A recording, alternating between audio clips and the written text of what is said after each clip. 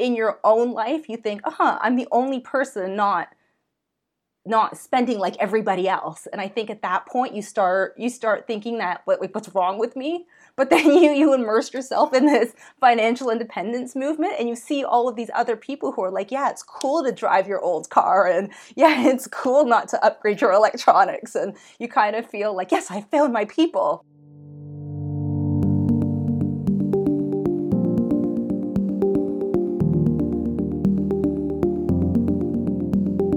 Welcome to the Quit Work Podcast, 15-minute conversations with people who have quit their job and gone their own way. I'm Mark, and today I'm talking to Angie, who quit an accountancy job after 8 years to take a 3-month pastry course in Paris, and then quit another accountancy job after 10 years to find adventure in Thailand. She's hoping that this time she's quit the corporate life for good. Angie, welcome to the Quit Work Podcast. Thank you, Mark. Thanks for having me. 2 accountancy jobs at 2 big corporations. So what was that like? I come from an immigrant family, so it was always very important to get a job or get an education that'll get you a good job. So I picked accounting, but I can't say it was my calling in life and something I wanted to do forever. So I kind of used it as a means to an end, get a job, save all your money, and then figure out a way to do something amazing. After I working at my first job, I ended up quitting. Everything in my life was just really good, and I needed it to be great, not just good. And so I thought, let's quit. Let's go to Paris. Let's learn to bake and travel all around Europe. And it was absolutely amazing.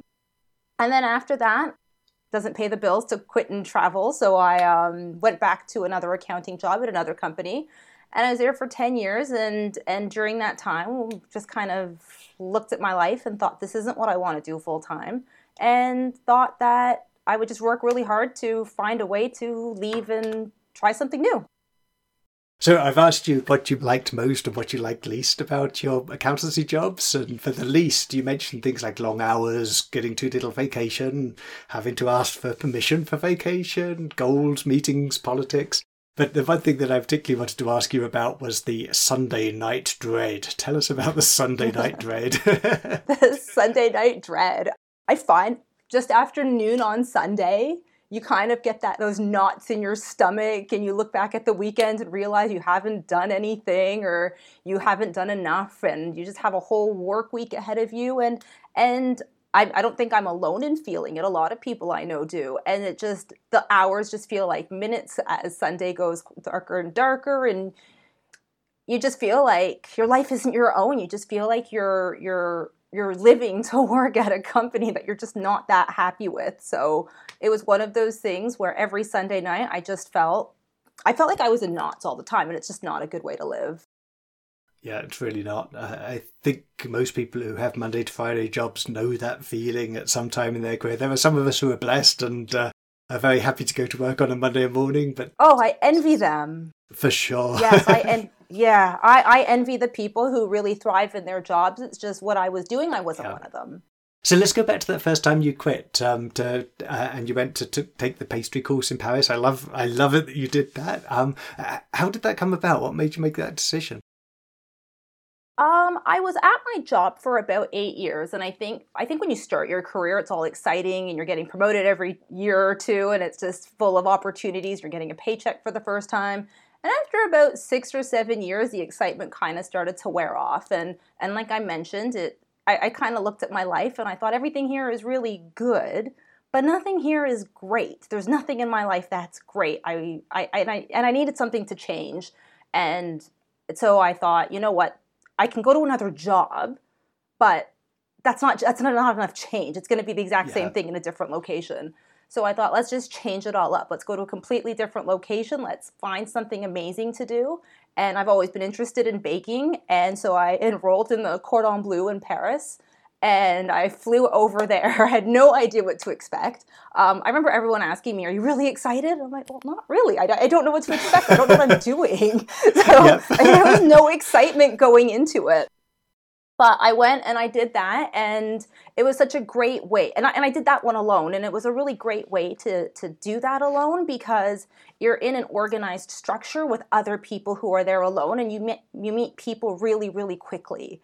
and you have kind of a purpose. So I think I had part-time classes while I was there, and we baked and ate like crazy, which was fantastic.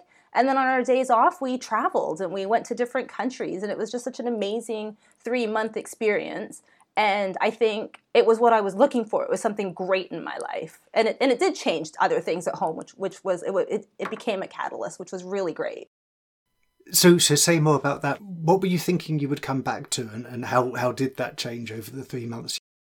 Actually, you know what? I think the biggest thing for me was I was in my early 30s at the time, and I was just perpetually single, and all your friends are getting married, and I'm going to all of the same bars and nightclubs and parties and whatnot, and you're just not meeting anybody. You're doing all the online stuff. And I think when I came back, you kind of change your scenery, you change where you're going, you change what you're doing, and I met the right person, and I think that part really changed for me afterwards. And I wouldn't have met him had I not left. So it worked out really well. Yeah, that's fantastic. I think people underestimate how much just a change of job and a few months break can break you out of whatever direction you're going in and open up new possibilities. Yeah. Over the next 10 years in that second corporate job, did you have like financial independence in mind as a goal, or did you think you would be working in that job forever? What was your thought process there? That's an interesting question. I've always been, I think, naturally frugal. So yeah. I've always just saved money, never really thought about why, just not spending, kind of living within your means. And it is something that I continued to do. I, again, didn't think about why I was doing it. And my husband there was kind of the same minded. He would save his money and save his money and save his money. And it was one of those things where a couple of years ago, we kind of did the math and we thought, hey, maybe in 2022, we'll get to our goal. And I think it was always something we were striving for, but it became clearer and clearer as we got closer to our goal. So we always knew we were frugal. We always knew we wanted to be frugal. We always knew we wanted to save our money. And then the more you save, the more you start thinking about what you can do with your saved money. And so it was one of those things where I mean, you can look back and say, yeah, it's always what we were working towards. But I don't think you really know until you get closer to your goal about what you're doing. How did you even know about the financial independence movement? Because or even the concept of financial independence, because I'm the same. I've always been very frugal and I've always saved lots of money. But again, I didn't have a particular goal in mind. I didn't even know this existed until a few years ago. Yeah, same. I think the internet is such a great source for information. I started with one blog that I started reading, and then from there you start reading another and another and another, and you start reading all of the books, The Psychology of Money, The 4-Hour Workweek, Rich Dad Poor Dad, all of the ones that are cult favorites.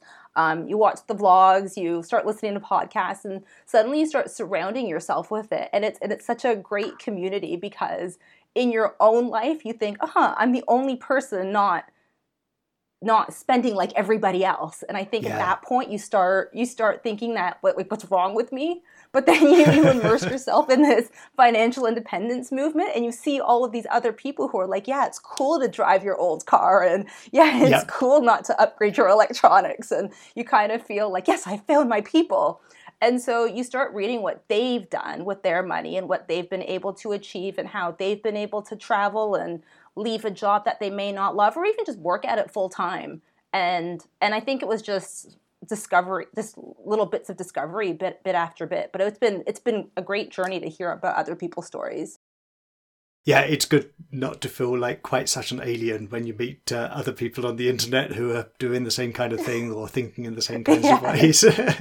Yes. So, as you were getting closer to 2022, and you were kind of thinking, okay, well, we could probably quit now. Did you have second thoughts as the date approached? Did you have any doubts about quitting that second job? Oh my goodness, yes. So many times. It's really, I think it's just really hard to walk away from a steady paycheck. And I think people underestimate that. And I think that was our biggest concern. It's how do we just walk away from this? And then with COVID as well, it was just, okay, if we quit our jobs, are we just going to be sitting at home because the rest of the world is going to be closed? So you Yep. didn't want to do that either. But the big fear was just walking away from a steady job, and that's really, really scary to do. And quite honestly, that was probably the hardest thing to do. How did you convince yourselves to take that step? Was it yourself, or was it your husband, or was it the two of you backwards and forwards? How did you pluck up the courage between you to do that? I had done it before, so I knew Yes. that it's okay. Like, you will survive. If Yeah. you need to go back, it's okay. You still can do it. You're not giving away your education. You're not giving away your experience. You're just taking a break. So Yeah. so for me, I could kind of talk myself into it a little bit. For my husband, I think last winter, I just reminded him how cold it was every single day. And we don't have to do this next year. we could be on a beach instead of in the freezing cold. And so I think it was just more of a realization that we weren't happy being in the cold for 6-7 months a year. So Yeah. we needed something to change. Yeah. And you have to take that leap eventually. Yes, for sure. Yeah. Yeah, it's certainly a common lament amongst Canadians. I'm sitting here, it's been snowing all day in British Columbia, where I am in the mountains. Oh, no. So let's switch from the snow of British Columbia to Thailand. Tell me about Thailand. How are things going there? Oh, it's been amazing. It was a challenge to get in, and at some point we were like, "That's it. We're not doing this. It's not worth it." They require a lot of paperwork. But from the second we arrived, it's been absolutely incredible. It's so cost effective. We've made mistakes along the way, which increased some of our costs, but education, right? It's been hot. People are friendly. The food is delicious. And we are right on a beach, so we've just been going to the beach every single day, seeing the different sites of Phuket. It's been a dream. It's been everything we would hope it would be so far. And I mean, I hope it continues, because it's been so good and worth every single piece of paperwork that we submitted. Yeah. So I think you were renting when you were living in Toronto. So was it relatively easy for you to just get up and go, or was there a lot of preparation to move yourselves to Thailand? There was a ton of preparation. We are here for a couple of months at least, so we had to apply for special tourist visas. Finding information online isn't easy, so we searched and searched and searched. Even when you go on the Thai website, it was just, where do you find this visa application? Everything was really, really hard. So when we finally got our applications, some of the questions were just they were just so confusing, and there was nobody there to help, and nobody was answering their phone calls. Once we got the visas, we then applied for a Thailand pass. We did the whole Thailand pass, and again, I think my husband was accepted, I was rejected, even though we had the exact same information in there. So I had to reapply, and then I got accepted the second time with the exact same information. So it was just a little stressful. Do they just put them in random piles, like accepted, rejected, just completely randomly? It's the only explanation. The only explanation, because it was the exact same application twice. But we left on January 2nd, and on December 19th, they shut down Ontario because of COVID. And we just thought we were in the clear in November, and that this would kind of be in the background, and we didn't think COVID would be so present. And then we weren't sure if we were going to be able to go, and we basically had to cancel our family Christmases so that nobody would infect us and isolate ourselves in our condo. It was we say that it's a miracle that we got here. So it was very stressful getting here. And so now that you're there, how are you finding Sunday nights these days?